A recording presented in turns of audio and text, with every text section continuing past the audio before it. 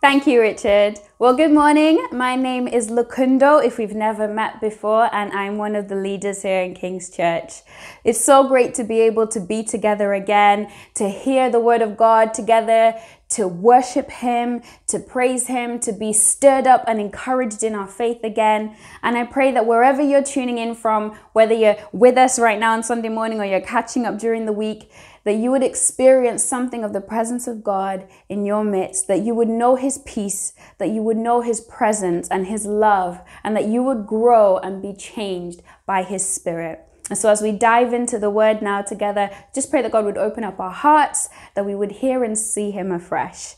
If you have a Bible, now's a good time to pick it up, or a phone or a tablet, whatever it is, and turn with me to the book of John chapter 15, which is where we find ourselves now in our series of John. This is Jesus speaking to His disciples, and I'm going to read from verse 1. I am the true vine, and my Father is the vine dresser.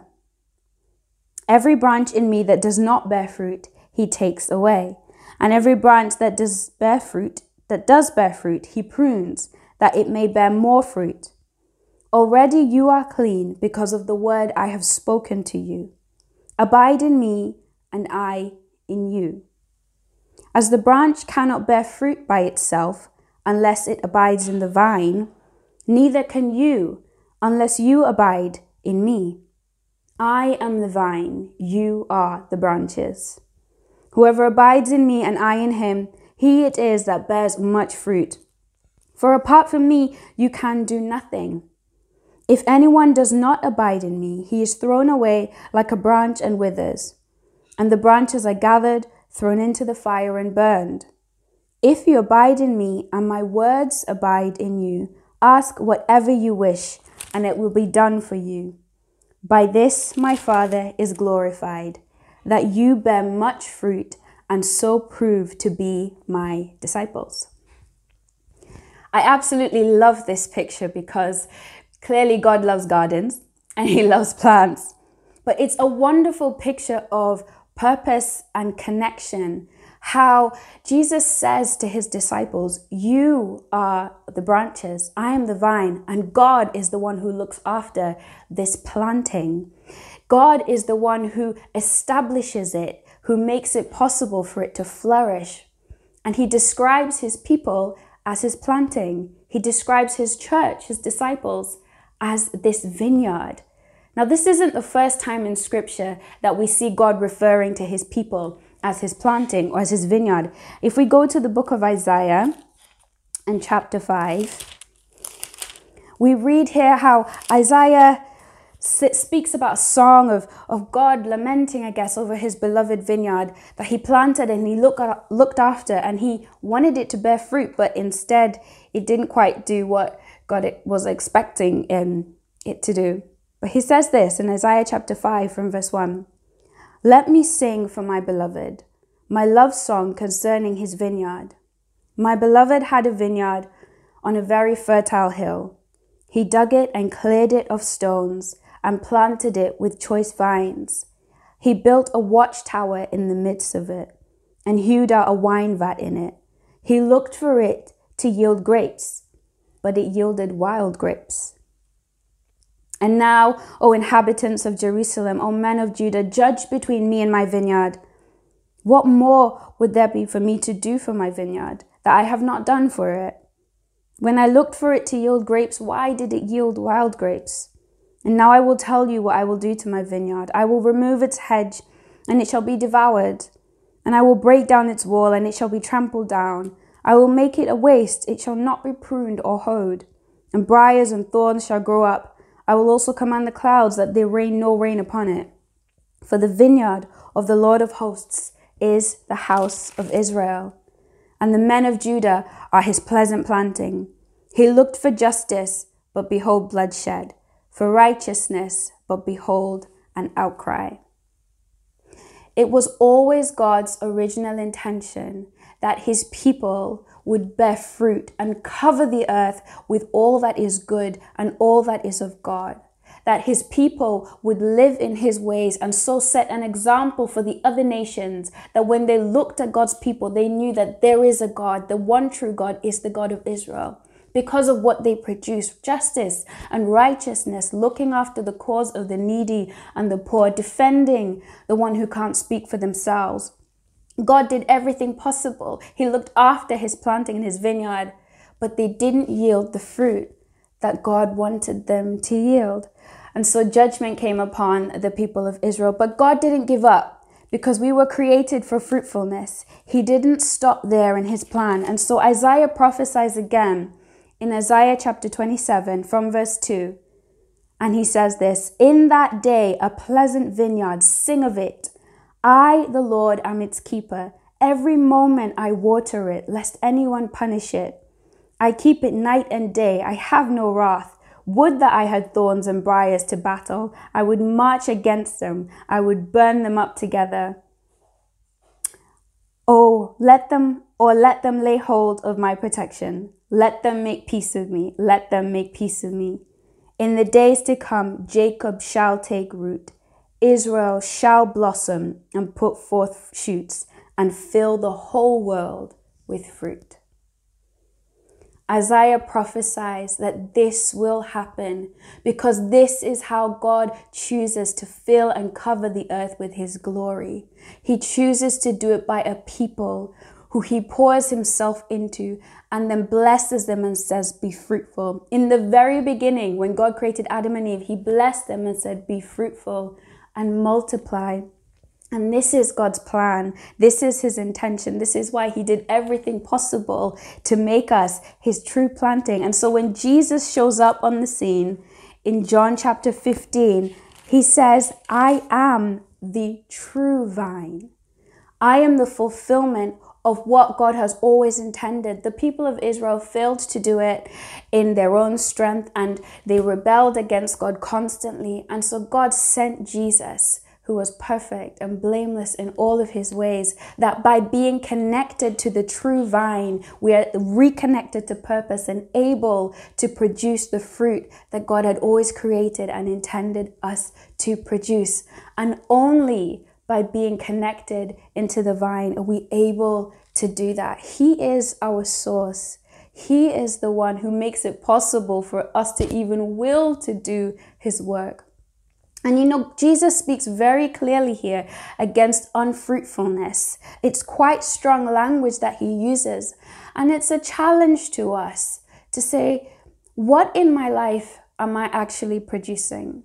What does the fruit of my life look like? Am I producing fruit? Because Jesus is not satisfied when our lives are not fruitful. He created us for so much more. He created us to be in perfect relationship with him and to cover the earth with all that is good in partnership with him. When I'm around people, do they feel insecure? Do they feel unsafe? Do they feel on edge? Or when I'm around people, do they feel loved? Do they feel seen? Do they feel valued? What fruit am I producing? What is the legacy that my life leads? Am I content with simply just going by from my day to day and always only thinking about myself? Or do I want to be one of those disciples, true disciples, that produces the fruit that God requires? First and foremost, which is love. The love of God changes everything. And it's by our love that they will know we are his disciples. Jesus makes it really clear also as we continue to read in chapter 15 that we are to abide in him in order to produce fruit. And he doesn't leave us guessing. And so he tells us as we read on from verse 9, how exactly we are to abide in him. And it says, "As the Father has loved me, so have I loved you. Abide in my love. If you keep my commandments, you will abide in my love, just as I have kept my Father's commandments and abide in his love. These things I have spoken to you, that my joy may be in you, and that your joy may be full. This is my commandment, that you love one another.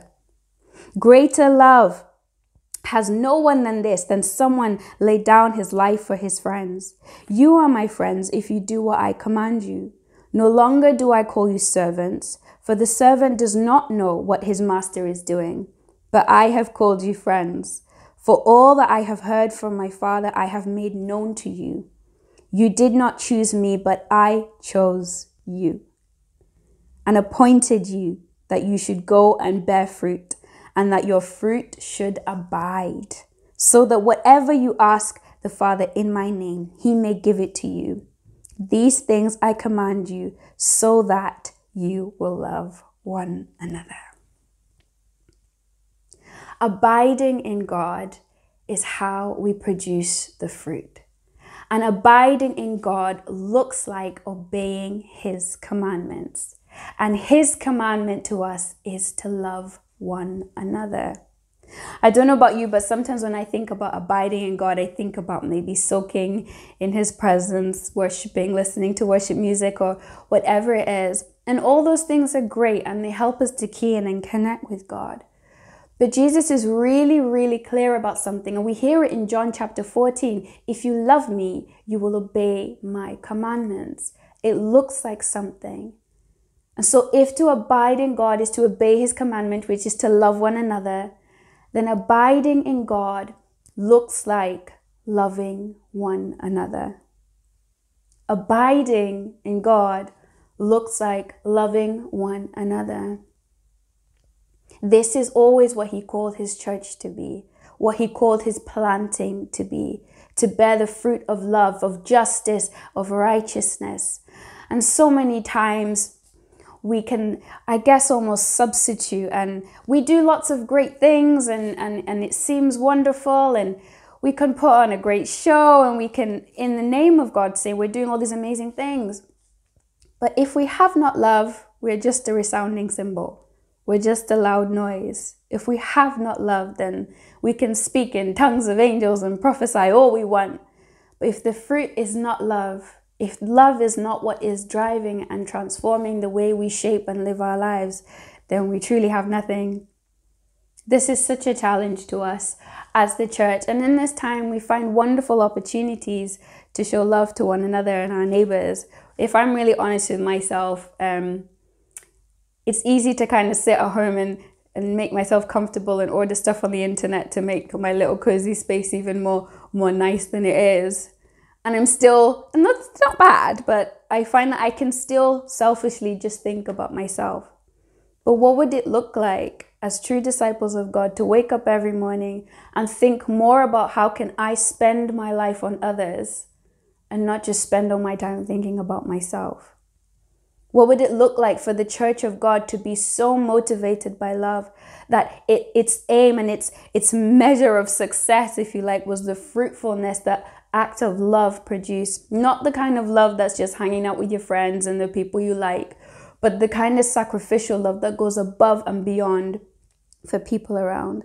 The kind of love that is kind even to those people we don't think deserve our love. Imagine what we would look like as a church if our focus was to do justice and righteousness, look after the needs of the homeless, the poor, and the hungry. Imagine if that's what we looked forward to.